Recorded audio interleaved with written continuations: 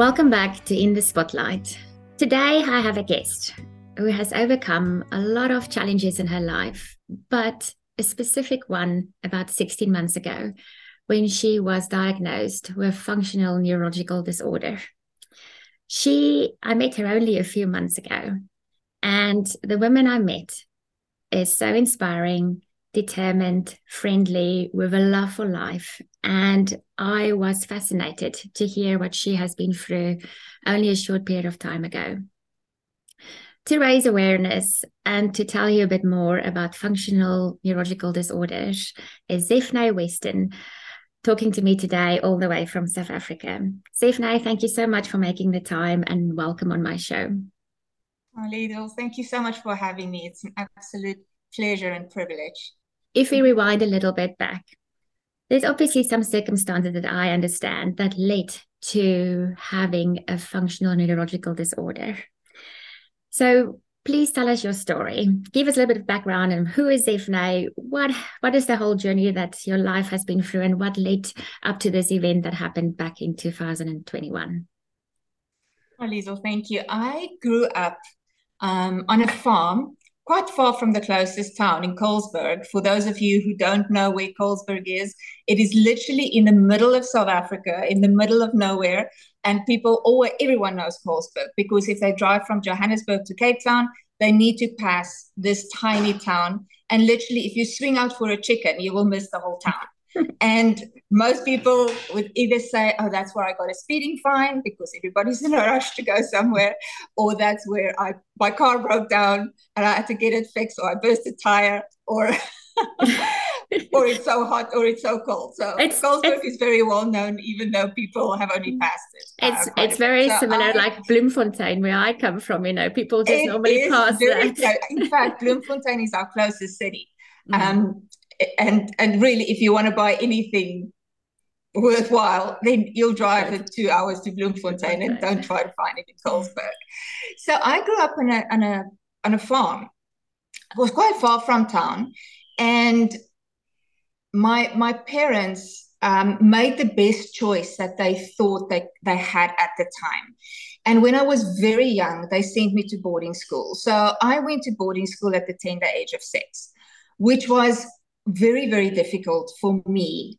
You can just imagine being such a young child, not knowing anyone, and like having to do everything on your own, including tying your hair and getting dressed and making your bed. And my mom always used to say, like, she would be so upset because I will get back on a Friday afternoon from school with the same hairstyle that she sent me to school on Sunday nights, So that I just didn't know any better. But being there and being so alone has left me with so much insecurity and so much fear, and really that feeling of being abandoned.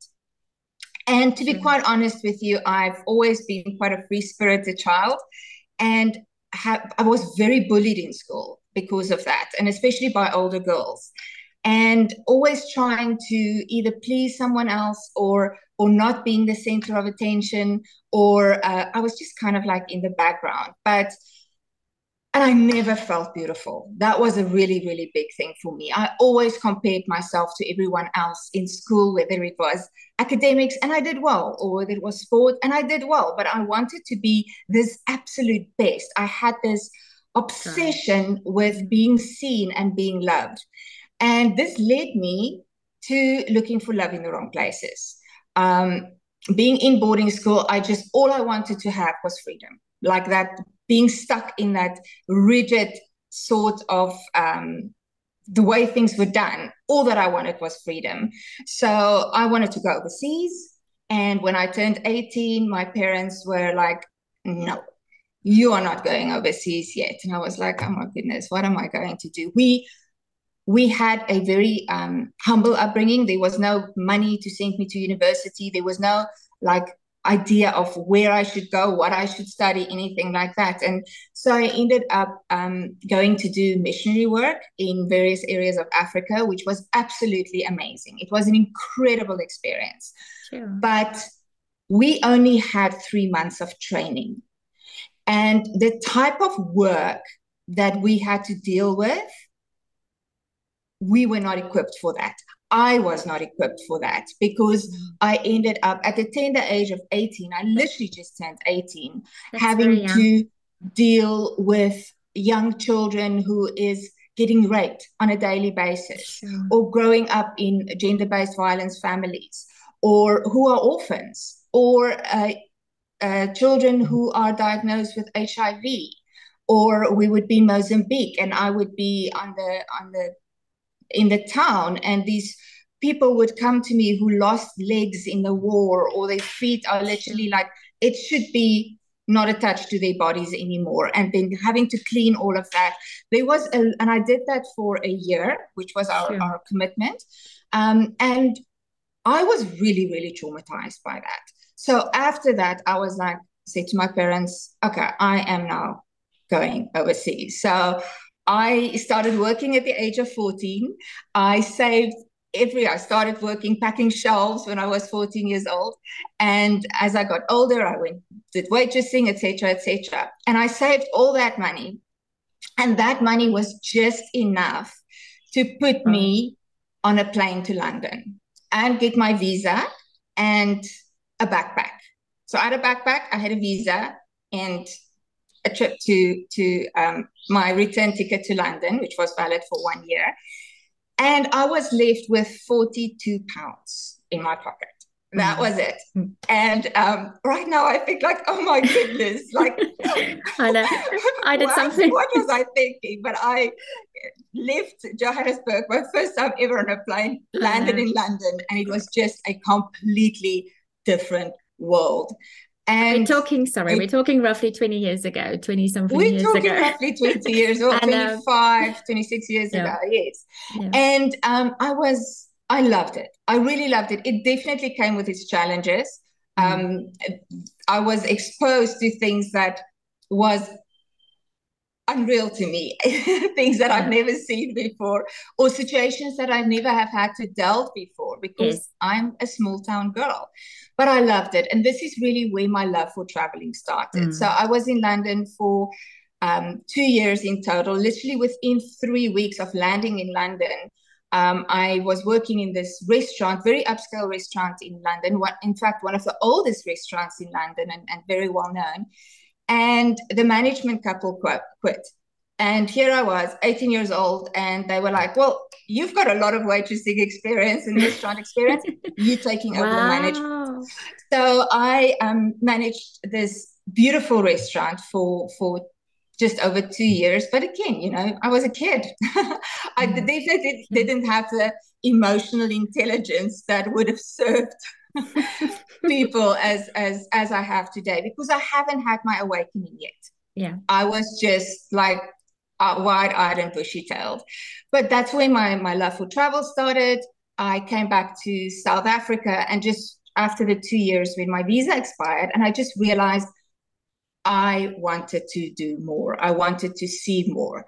But my work ethic has always been impeccable. Like, I've always been like so driven, and if I had this, and I've carried this through my career, and you'll see this as I'm going on, that I carried my workaholism as a badge of honor.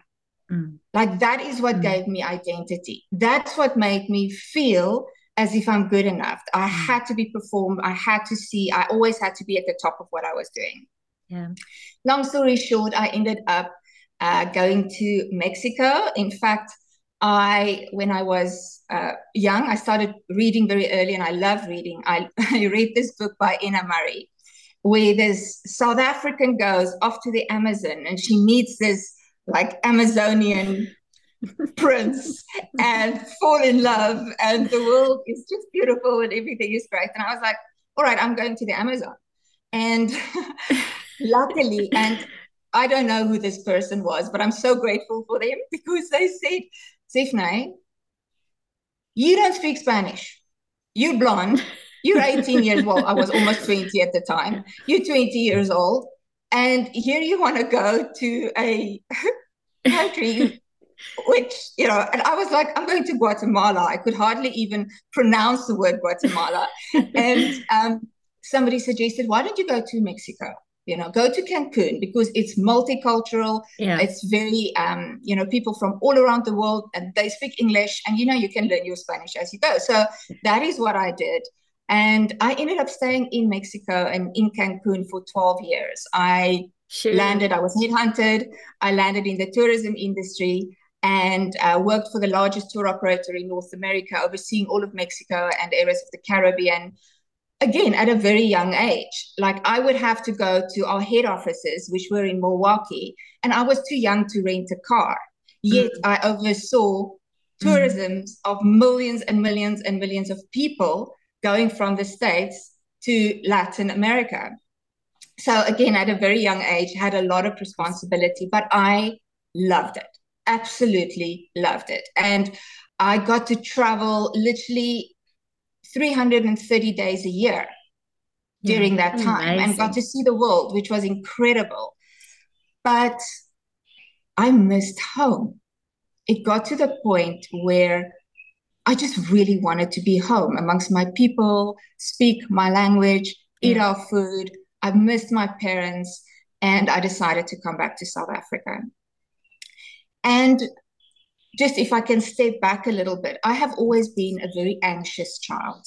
Being in boarding school, I remember on Saturday nights or Sunday nights when I knew I had to go to school the next morning, I didn't sleep and I just had panic attacks.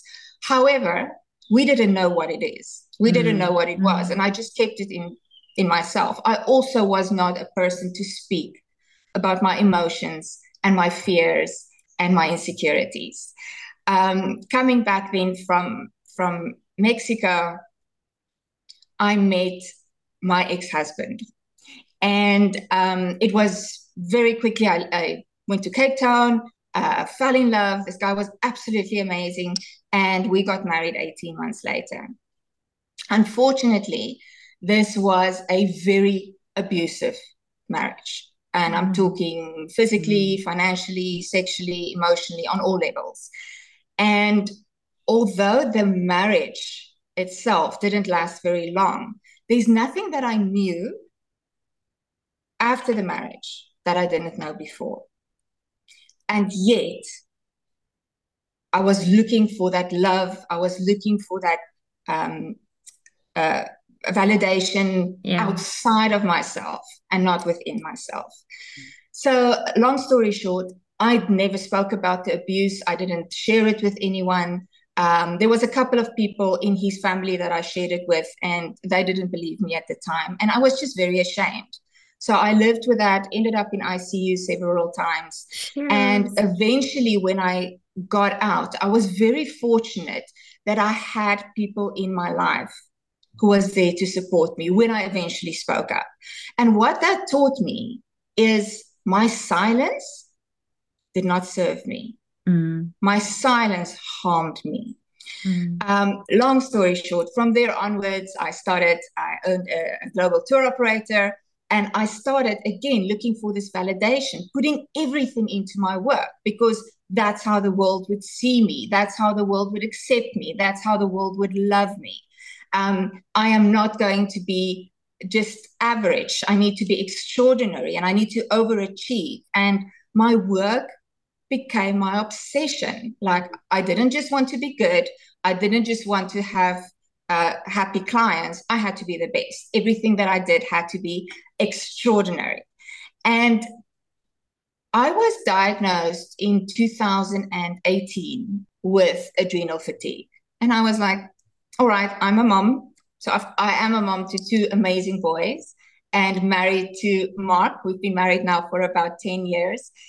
He's absolutely incredible. But what I did is I took that for granted, and I didn't find my validation in myself or in my children or in my husband. Instead, I looked at it based on my performance and where I am on a professional level. The doctors told me it's adrenal fatigue. You need to slow down your life. Your hormones are going to go havoc. You are going to burn out. And I was like, well, any businesswoman who has high goals and who wants to get anywhere in life must probably have adrenal fatigue. So, I'll just live with it. And I just carried on at the same pace. Very soon after that, I started getting extremely tired and headaches and emotional. But it's not just the tired that you feel from, all right, I didn't have a great night's sleep. I would only be able to walk maybe 20 meters at a time. When I have to go upstairs, I would like take 3 steps at a time and then hold on to just to take a breath again. Sure. When I would get dressed in the morning and I would decide what I would wear, I would open my closet, then I would have to sit down because I'm out of breath and my legs were so tired that it couldn't carry my body weight. And I would sit on the ground and then I'll pick up what I would wear for the day. Sure. So at this point, I went back to the doctor and they said, this is adrenal burnout. You actually have nothing left to give. Now you need to take things slow. I am probably, and my husband would most definitely agree with this, that I'm probably the most stubborn woman that he knows and one of the most stubborn that I know. And I just, again, carried on because literally 3 months later, COVID hit. I had staff all around the world and I felt so responsible for them. I mean, they had children, their families, they were all like family to me. And one after the other, was all these travel companies and all these tourism companies that were just closing their doors. And I did not want to be just another statistic. Now, this was my ego. This was not my soul, because I wasn't feeding my soul. I was not listening to my soul. It was all about how other people see me and not me loving myself and be gentle with myself and healing myself. So in February 2021, again, at this stage, I was working around the clock. I had clients in Australia, New Zealand, and Japan, and then also in South America and the States and in Europe. And I just didn't sleep. They would sometimes be 72 hours where I wouldn't even go to the bathroom and ended up with bladder infections because I just worked. And on the 24th of February in 2021, I was working, always thinking, well, it must be low blood pressure that I'm not feeling so great, which luckily I have a low blood pressure, rather that than high. And it was around 10 o'clock in the morning. I was home alone. And I woke up literally like around 3 hours later, around 1 o'clock, and I was lying on the floor. And again, not taking care of my health, not putting myself first, just went, shame, my blood pressure must be really low. I fainted for a long time. Sure. And I got up behind my chair and I carried on working, only to find out, and I'll come back to that a few months later, that I had a mild stroke. My body could not deal with what was going on. And sorry to interrupt you. If we go back, you must have been roughly what, 42, 43 years old at the time? I was 43 at the time. And that's very young, to have a mild stroke. Sure. It's very young. Yes. Yeah. So again, carried on the way that I did. Focus. And it wasn't even that much was happening in the world. The world was shut down. Yeah. I could not. So stressful.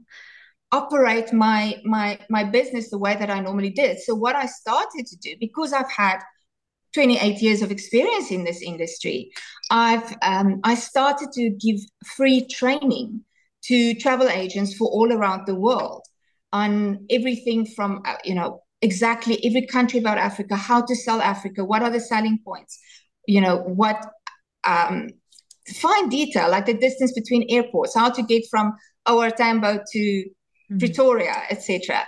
And I trained literally thousands and close to 10,000 agents during that time. Sure. And it was, again, an amazing experience. But I woke up on the 27th of July in 2021, paralyzed. I couldn't walk.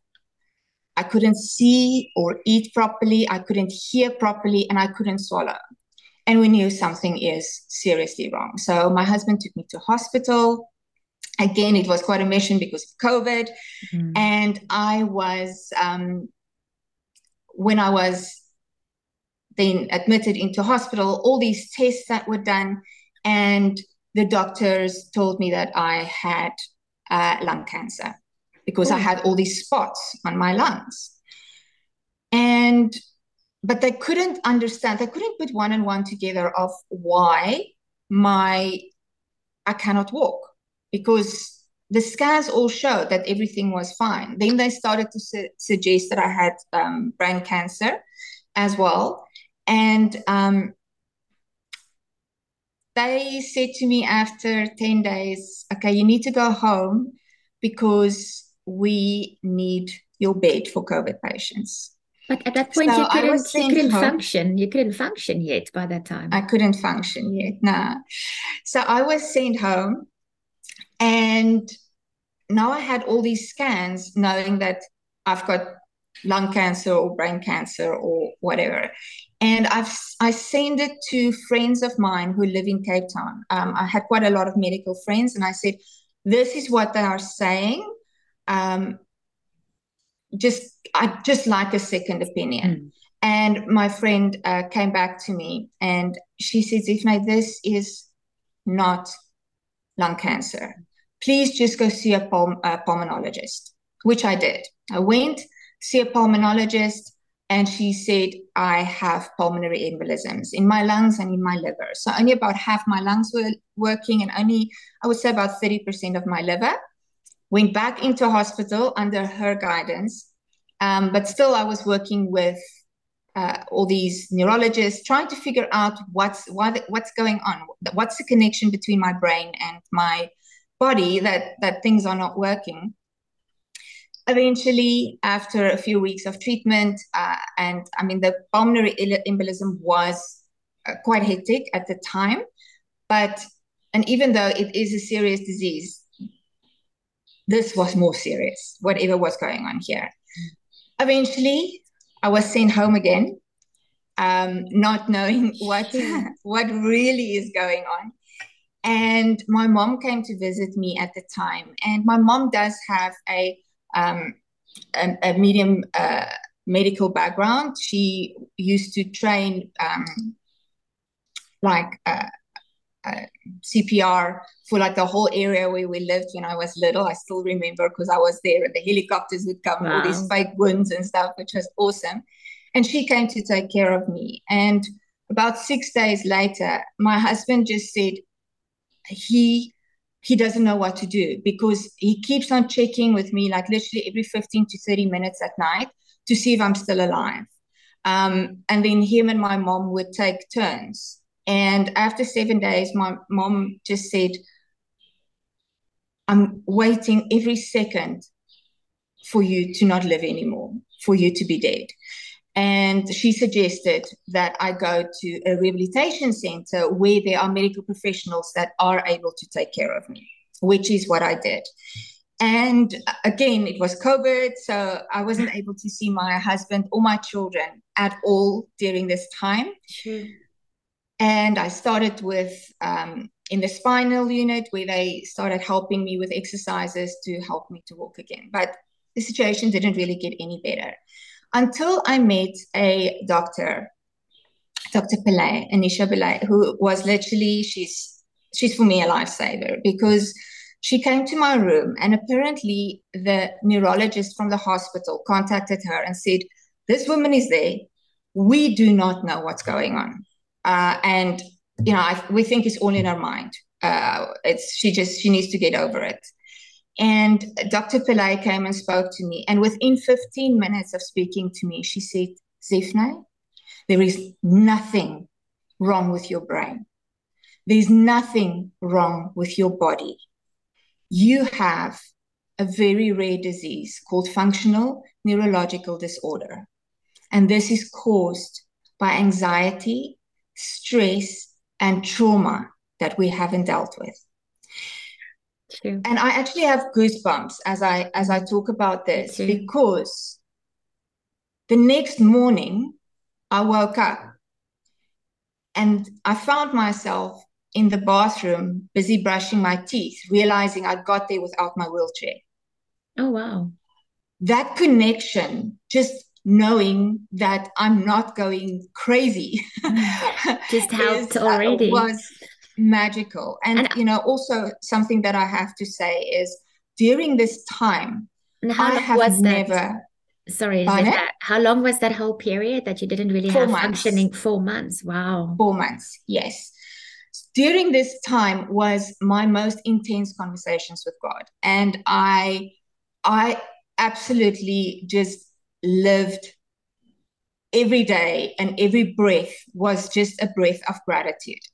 And even as I was lying there, I knew that I didn't listen to him because I've asked for the signs. God, please show me a sign. What should I do? What with this travel business, with COVID, what should I do? Just give me a sign. And the signs would come one after the other. And I would simply ignore it. And I knew that was God's way of telling me, all right, girl, I love you, my beautiful daughter, but you didn't hear, and now you need to feel.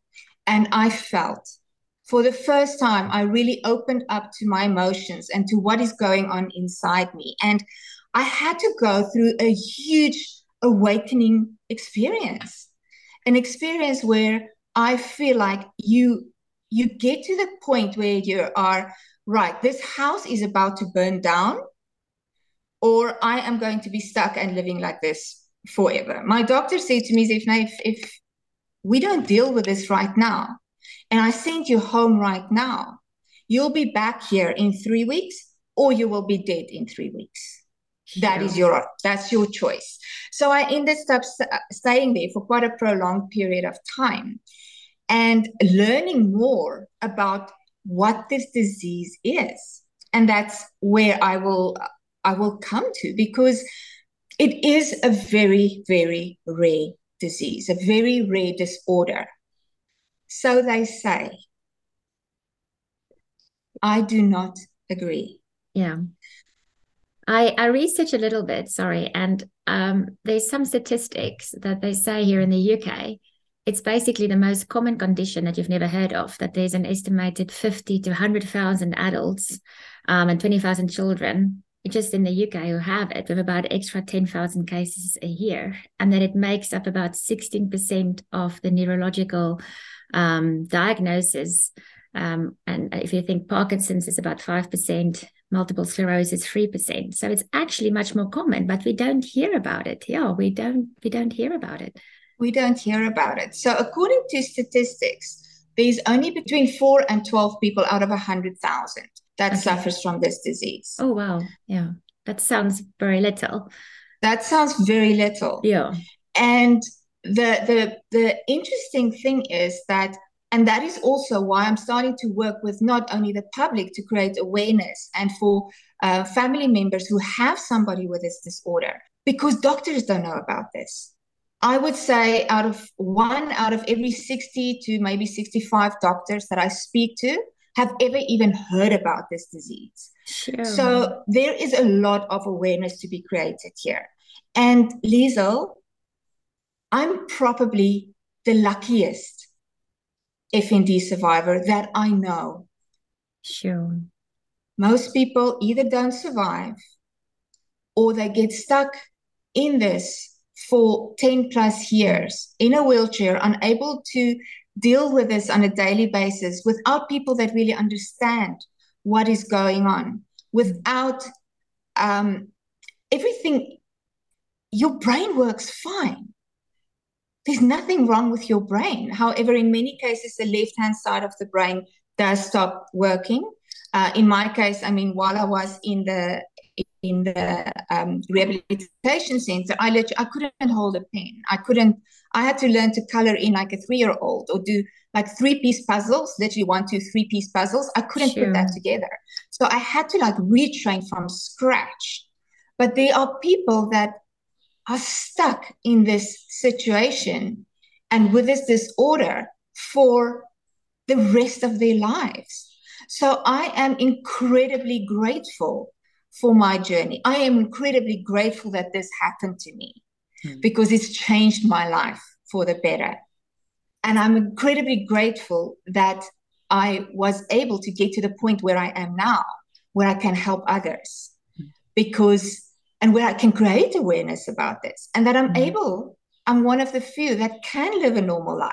There is very, very little known about this disease. I mean, I've researched so much. There is very, very little known about this. And what is interesting is that it affects women more than men.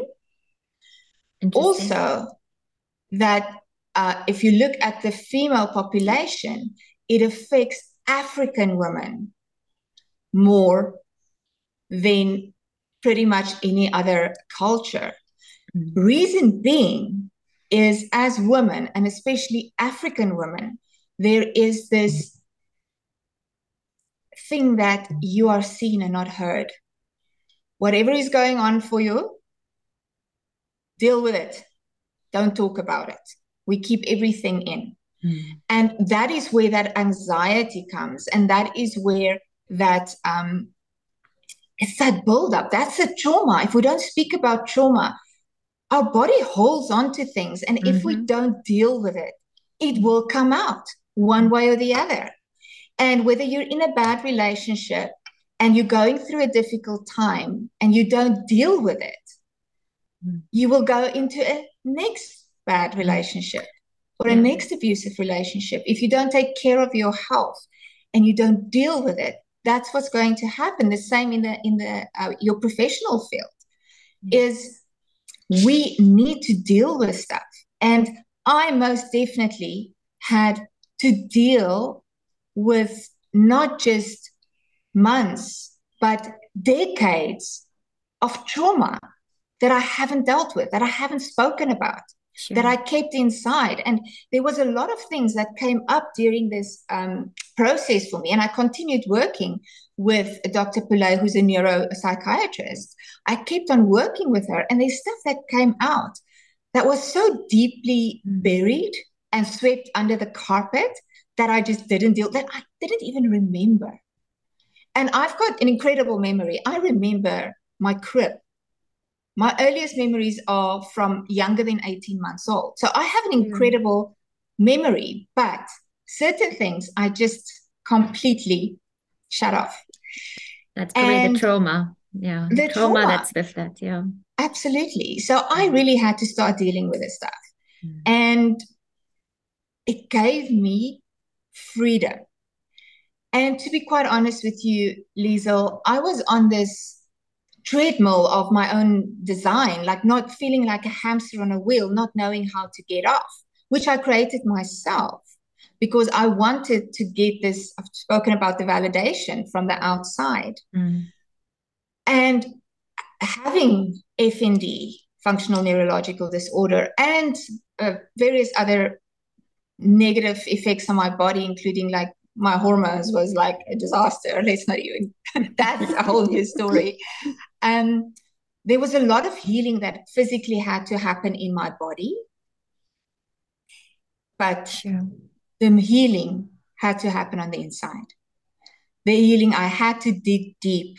I had to unlayer all these layers of onion of a trauma and hurt in my life. And the incredible thing is, every time I dealt with something and it was released, there was just freedom. There was just freedom. And that process has changed me completely. I am a completely different person now to what I was before. I am able to spend time with my family, with my husband, because I'm reprioritizing my life. I'm able to be there for my children. And I honestly feel like I've missed probably a big part of their life because I was always working. And not that I'm saying having goals is not good. We all need goals. Yeah. But having boundaries and having self-love, that is the gold. Yeah. That is freedom. And I am so incredibly grateful for this journey. And I also believe God, and we hear this, God never puts us in a situation we cannot deal with and that we cannot handle. A lot of people go, Zeph, I don't know how you got through that. It must have been like awful. Yes, it was, but the one thing that I felt throughout was God's love. Mm. It was always by my side. And I'm incredibly blessed for that. Sure. There's so much in your story. Um, I think we realize just that, the tough things that you have to go through is normally what delivers you to be able to mean so much for other people and bring a message, and I'm a firm believer in the last few years, that the mind body connection, we don't get taught that when we are younger. You think of your mind, you think of your body, the outside, the inside, but the way that emotions and can have an effect on your body, on the physical things that you see, is so big. And this is absolute proof of that. This was exactly what it was. It's all of these feelings and trauma that went into your body and literally paralyzed you until you dealt with it. And I think that's one of the biggest messages that you have, is like what you've just given, is deal with it, deal with that trauma, deal with those things, and see the signs, when, I've made similar, not totally at your level, but roughly 10 years ago, before I had my children, where work was everything, 12, 16 hours a day, and I was very close to a burnout. I mean, you literally had to go and look at your body and say, stop, because something's going to go really, really wrong here. And, it took a whole different mindset, of having children and stuff to look at it differently and look at with life differently and to prioritize, like you say, like that's not the important things in life, as you say. Do a good job, go for your career, have goals, but you have to prioritize it, and you have to still think of what is the most important thing and who's the most important things in your life, and prioritize that first. Yeah, sure, Zephnè, to go from total paralyzation to a beautiful dynamic individual again, it's really amazing. Where can people find out more about it through all your research? Is there like a website or a good place where people can find out more about FND? Absolutely. So there is an incredible organization in the UK called FND Hope. They are very, very active and creating awareness about this. In South Africa, if you're here, reach out to SADC, which is the South African Anxiety and Depression Organization, something like that, SADAC. Reach out to them if there's any of these signs that you see, or you just resonate with something here. Because FND is real. And if you struggle from anxiety, which, let's face it, ladies, most of us, we do. Anxiety is not the life that we were created for. When we are anxious and we struggle from anxiety, it's because our soul is out of sync with what is happening in life. And we are not in touch with our soul. And we live from a space of fear, not a space of love. I've been also just incredibly blessed that I am currently a semi-finalist for Mrs. Universe Africa. And amazing. I'm also a finalist for Mrs. Opulent, which is journeys and things that I would have never, ever done before. I was always so insecure. I was always so scared. I was always so afraid. And through this journey, I've been able to reconnect with myself on a completely different level. My word for this year is accountability. To be accountable to myself and those around me, and to be able to set boundaries, because that is critical, and to be able to look more at humanity. Like, what does humanity really need? Like, we need to be kind. And I'm such a great fan of Brené Brown. And one thing that she says, that this is something that inspired me so much last year, was never, ever negotiate your self-worth. You can negotiate a contract, you can negotiate a business relationship, but never negotiate your self-worth. And that is what I have been doing for the majority of my life. And I am no longer doing that anymore. And I celebrate that. That's amazing. I wish you all the best on those journeys that you have, because those are platforms to bring out this message. You know, that is exactly, I believe, why you are also in it, is to raise this awareness, you know, to raise how you can change as an individual and love yourself and bring the messages out to mean something else for people, you know, other people around you. Liesl, thank you so much. I really appreciate it.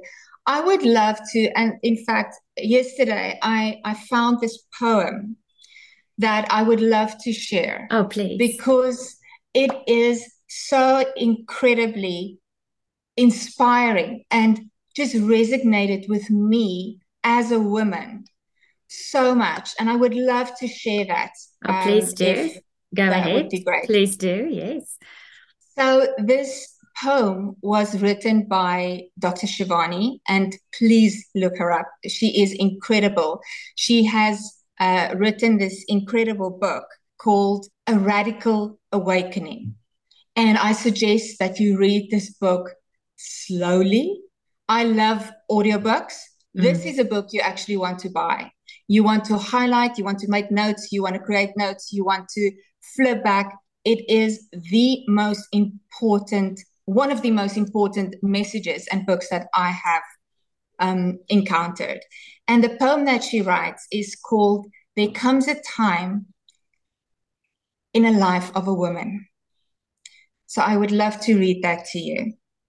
There comes a time in the life of a woman when she discards her old ways like tossed shoes in the garbage, when she shreds her list of shoulds and obligations, and when impossible expectations are burned in an incubator. There comes a time in the life of a woman when the approval of others, once jewels, now turns to pennies in her sock.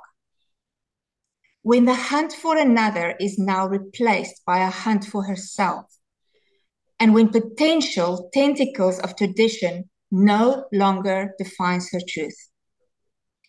There comes a time in the life of a woman when her desire to fit in with the crowd dissolves, and when her manic compulsion to perfection vaporizes, when her obsession to be voted popular eviscerates.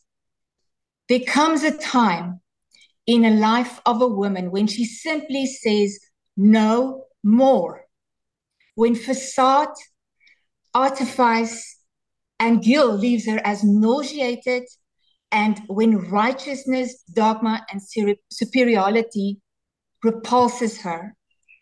There comes a time in the life of a woman when she no longer fears conflict, but faces it boldly like a lioness. When she guards authenticity as fearless as she guards her babies. Sure. And when she swaps the role of victim for the role of co-creator. There comes a time in the life of a woman when she abashedly and boldly occupies her ultimate sovereignty, when she finally feels ready to claim her space in the world, and when she redefines compassion as equivocal self-love. There comes a time in the life of a woman when she finally releases her childlike dependencies on others, when she dares to rewrite her own mandate of living for herself, one that says, I release unworthiness and fear. I divorce civility and passivity. I divest inauthenticity and enmeshment. I end the pretense of being someone I am not. And from now on, I declare, I will ascend to my highest power. I will embrace my greatest autonomy. I will celebrate my deepest worth. I will embody my fiercest courage and manifest the most authentic me. The time is now. I am ready to awaken to my renaissance. And that is Dr. Shivali. Isn't it incredible? That is beautiful. That's amazing. Thank you. Thank you so much for that. Oh, Zephnè, I'm so grateful to have met you a few months ago because you are truly inspirational. And I honestly hope that your message and your awareness will go so far. And I wish you all the best for the different journeys that you go on. And I hope to stay in touch for many, many years in future to see the wonderful, inspirational work that you are doing. But most of all, I think what I've got from getting to know you was this woman I could see who was just smiling and enjoying every minute of every situation. And to me, just that is inspirational. I don't think all of us have to go through a journey where you basically almost lose your life or lose literally all the functioning in your body to realize that, you can just come and tell us, just realize that every day is a gift, even though things might not go exactly like you plan every day, but every day is a gift, and to make the most of it. And if I look at you, that's what I see.